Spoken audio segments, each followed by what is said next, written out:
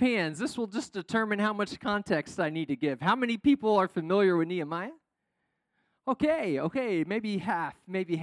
So Nehemiah serves the king in a special position. He'd be like one of the top aides, okay?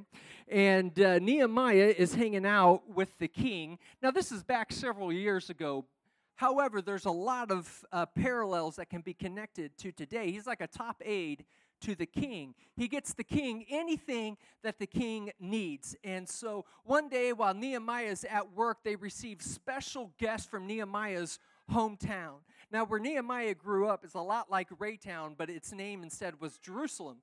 And so people from Raytown come, or Jerusalem come, and hang out with Nehemiah. And Nehemiah does what we all do when people from out of town back home, people that go to our hometown, we do the same thing, right? In fact, might I tell you today that one of my favorite people in the whole world is visiting my hometown as we speak.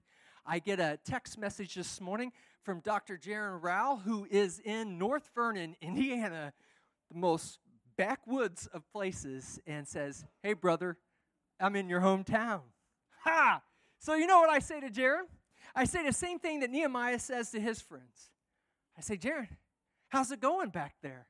How is it? I haven't been to North Vernon in a long time. How is my hometown?" Nehemiah says to his friends that come from Jerusalem, "Hey, how is Jerusalem? I haven't been there in a long time. How's it going?" And his friends say, "It's not going too good, man." In fact, the wall that was built around Jerusalem to protect it back in those days, they had physical borders, like real borders, and that helped with protection. Today, we have drones that patrol our borders and help with protection. Back then, they had physical walls. And the walls were broken down, which means the protection was broken down. And what was the walls protecting? The walls were protecting the heart of worship, the center and place of worship where God's presence was. And so when the walls were broken down, that meant the center of worship was susceptible and open to danger. So Nehemiah's response was to cry, was to weep. He was sad because things in his hometown weren't going real well.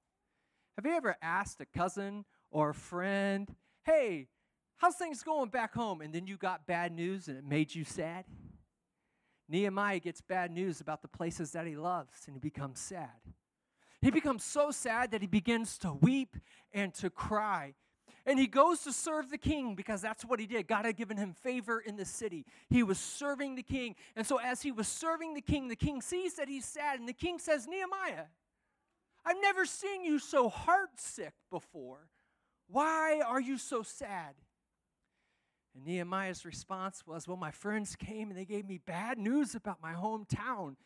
And the very place that I love and the very place that I care for and the very place that's sacred to God is now broken and susceptible. And king, I'm just heartsick." And so get this, I love how human this story is. The king gets his wife, and his wife comes and sits beside him.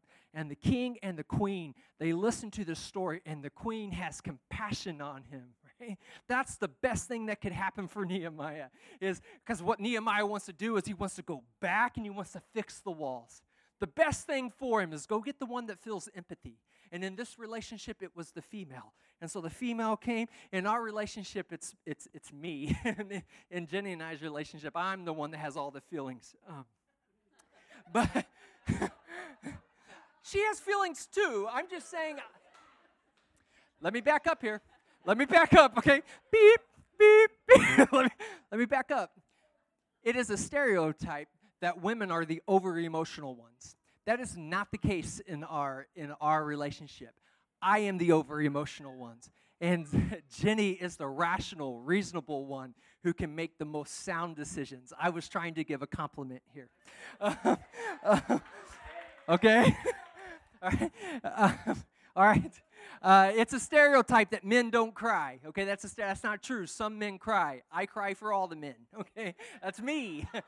In the king and queen's relationship, it was reversed. It's the queen that has the heart. Okay, it has big emotions, big feelings, and so who we're talking about? Nehemiah. Thank you. Nehemiah asks the queen, can I go back? And the queen says, oh, honey, please get on out of here. Go. We'll do anything. You need us to call the other emperors and rulers. We'll call them. We'll make sure that you're safe. You just go. You get on out of here, and you go back to Jerusalem. So that's what Nehemiah does. He goes back to Jerusalem, and in this book, in this short little 13 chapters of a book, you see Nehemiah pray 9 times. 9 times. What he's praying about is that the city is so much more than just his hometown. The city is God's presence and God's heart. And so when he sees that the city has needs, he sees that God needs to be spoken for. That God's name needs to be articulated on the lips of the people. That somehow when they forgot the city, when they forgot to take care of the city, they also forgot God. And so for Nehemiah's issues here are so much more than just to build a wall. Nehemiah sees this as a way to protect God's character and God's name.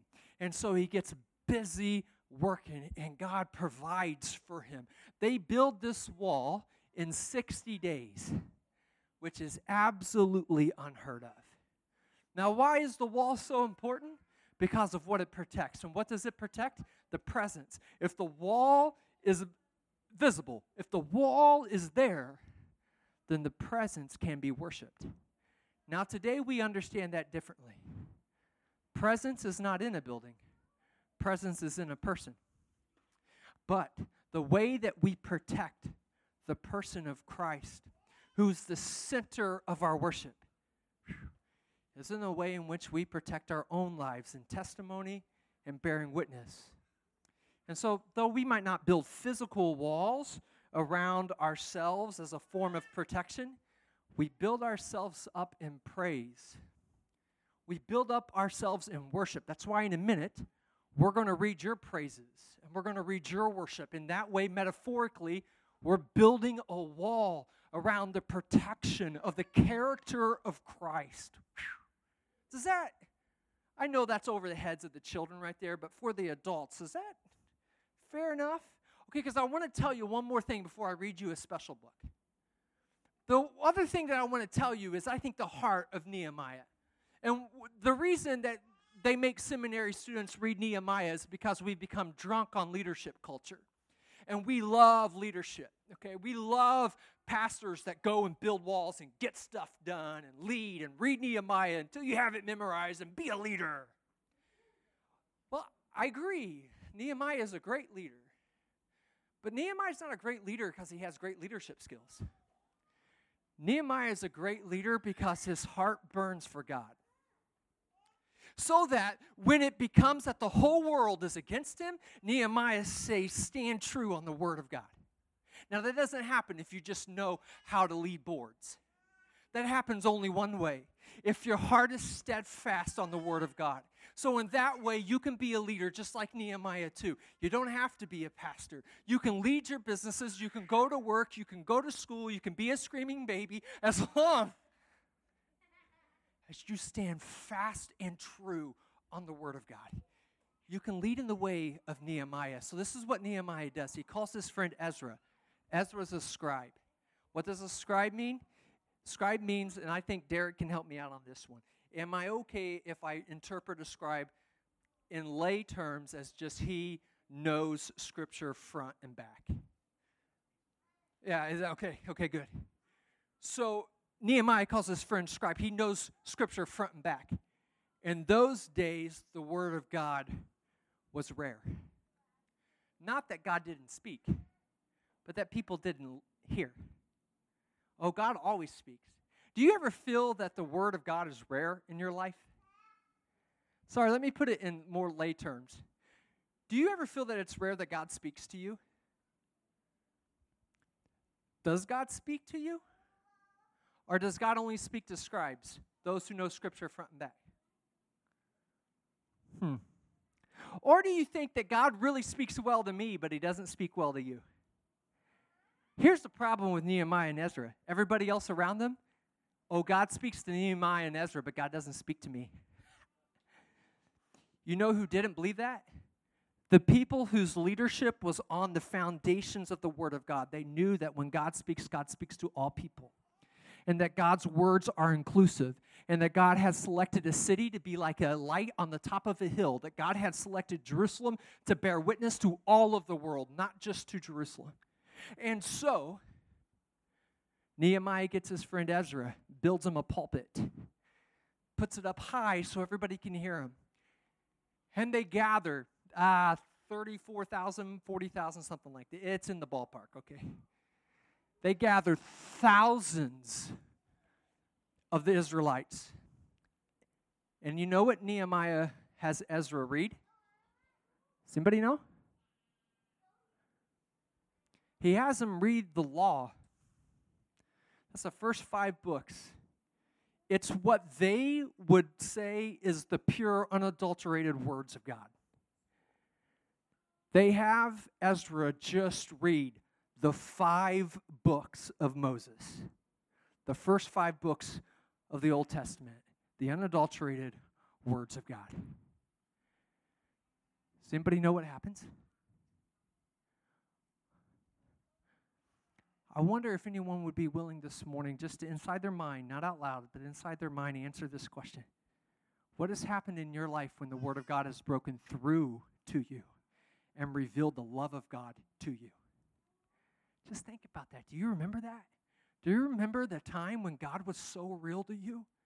Do you remember that? Even if you have to go back many, many years ago, do you remember when God broke through to you and you saw God for who God was? Not through the lens of any other secular thing, but purely you saw God for who God was, and it was so much love that you could hardly contain it. I know I'm not just speaking to myself. There's one thing I told a friend. I had a blessed conversation yesterday with a dear friend of mine, and one of the things I told that friend was, I am just amazed by how much you love Jesus. That's accurate about what I said, right? I'm just so amazed. You know, we've been through a lot, and I'm not interested in talking about it. But it is important to know that this congregation has been through a lot. We've been through a lot. But somehow you can't quit. What's wrong with you? You just don't quit. You just don't give up. No matter what happens, you just keep going. You know what that means? That means there is something in your heart driving you. And I recognize it. I see it. We heard it this morning. We experienced it 2 weeks ago and even last week. It's the Spirit of God living in you. It's the testimony of Jesus Christ. This morning, God has sent us one of the most special guests anyone could ever have in their presence. And why is that? Because I believe God sees that you love His Son, so He trusts you with His special guest. Wow! And so when the people hear Ezra speak, we think of law, we think rules. That's not how they heard this. What they heard was the love of God. And when they heard Ezra speak the love of God, it's like God was standing face to face, and they broke down and they cried. They were overwhelmed. And you know what Nehemiah told them? Said, no, this ain't the place for that. This is a good thing. This ain't a bad thing. Don't sit there and weep over all your sins and all your shame. You know God loves you so much that He's designed this very temple where we stand as a place to deal with all of that. Like, you don't have to carry all that. Don't. This is why we love this part. Now listen, we love this at New Beginnings. He said, don't cry. Go eat food.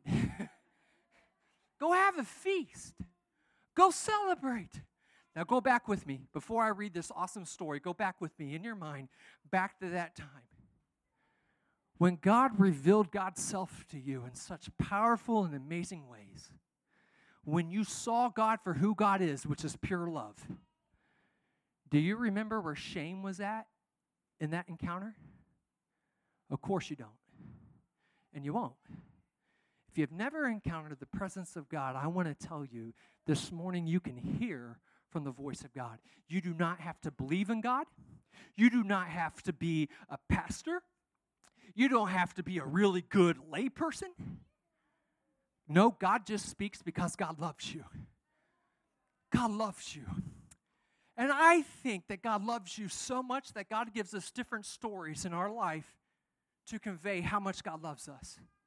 And the story that he's given me and my son Ben is a story called Guess How Much I Love You. Okay? Has anyone else read this book? Yeah. Ben, have you read this book? Yeah, I read it to you, don't I? Carson, I'm wondering if we could go ahead and I've got the pictures up for you. I want to read this to you this morning, but I know you won't be able to see this. I think, Carson, is it going to take you a minute to pull that up? Yep, we'll give Carson just a second to get that rocking. But I will tell you that I received this book in 1998. This book is perfect for a 3-year-old. I was not 3 in 1998. I was a freshman in high school. Why did my mom, she wrote a note in here, I did not include this on the pictures up there. I was a little embarrassed. And she calls me Jacob. There's only 2 people on this planet that call me Jacob, Christy Seaton and my mom. Okay? She says, Happy Easter, Jacob. She got this for me because if I remember, and I don't remember, I had no idea this was my book. I read it to Ben the other day, and I was like, this was my book. I don't even remember this book. I suspect that God led my mom to get me this book because when I was a freshman in high school, all I heard when I heard the name God was how much God was disappointed in me. So my mom went out and got me a book that didn't have God's name in it. It's called an analogy, a metaphor, allegorical maybe. And so my mom got me a book about bunnies so that I could be communicated with just how much God loves me. So this morning, are we ready yet, Carson? We're good? Okay, great. This morning I want to communicate to you, not through the 5 books of the law. I was tempted to do that. But I knew that our contexts are different, and what the Israelites understood might be different than what we understand. So this morning, I want to read to you about little nut brown hare. Okay, I'm ready, Carson, if you are. There we go. Okay, can everybody see the pictures? Kids, this is for you, okay? Little nut brown hare, who was going to bed, held on tight to big nut brown hare's very long ears. He wanted to be sure that big nut brown hare was listening. Guess how much I love you, he said. Oh boy, I don't think I could guess that, said big nut brown hare. This much, said little nut brown hare, stretching out his arms as wide as they could go. And big nut brown hare had even longer arms. But I love you this much, he said. That is a lot, thought little nut brown hare. Well, I love you as high as I can reach, said little nut brown hare. I love you as high as I can reach, said big nut brown hare. That is very high, thought little nut brown hare. I wish I had arms like that. Then little nut brown hare had a good idea. He tumbled upside down and reached up the tree trunk with his feet. Well, I love you all the way up to my toes, he said. And big nut brown hare said, and I love you all the way up to your toes, swinging him up over his head. Well, I love you as high as I can hop, laughed little nut brown hare, bouncing up and down. But I love you as high as I can hop, smiled big nut brown hare. And he hopped so high that his ears touched the branches above. That's some dang good hopping, thought little nut brown hare. I wish I could hop like that. I love you all the way down the lane, as far as the river, cried little nut brown hare. I love you across the river and over those hills, said big nut brown hare. That's very far, thought little nut brown hare. He was almost too sleepy to think anymore. Then he looked beyond the thorn bushes out into the big dark night. Nothing could be farther than the sky. I love you right up to the moon, he said, and closed his eyes. Oh, that's far, said Big Nut Brown Hair. That is very, very far, Big Nut Brown Hair settled Little Nut Brown Hair into his bed of leaves. He leaned over and kissed him good night. Then he lay down close by and whispered with a smile, I love you right up to the moon and back.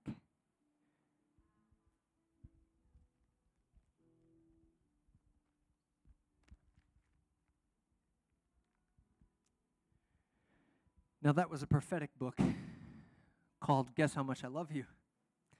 This is another prophetic book. It's called Isaiah.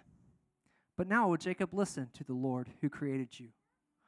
O Israel, the one who formed you, says, do not be afraid, for I have redeemed you. I've called you by name, you are mine. When you go through deep waters, I will be with you. When you go through rivers of difficulty, you will not drown. Guess how much I love you. When you walk through the fire of oppression, you will not be burned up. The flames will not consume you. For I am the Lord your God, the Holy One of Israel, your Savior. I gave Egypt as a ransom for your freedom. That's like saying I love you to the moon and back. I gave Ethiopia and Seba in your place. That's like saying I love you to Mars and back. Others were given in exchange for you. I traded their lives for yours because you are precious to me. And here it is. All of Scripture hinges on this sentence right here. You are honored, and I love you. Guess how much God loves you? To Egypt and back, to Ethiopia and back, to the moon and back. Oh, he gave the galaxies for you, and he created all of earth and its beauty for you. He created your brain and all of its complexities for you. He created this whole earth and all its goodness because he loves you. He loves you. He loves you. Oh, how much does God love you, friend? It does not matter on how much you can perform the faith. It matters this one little thing. Can you receive our big, great God? Can you receive his grace that says, I love you to the moon and back? Father, receive our praise today as an acceptance that we love you too. We love you.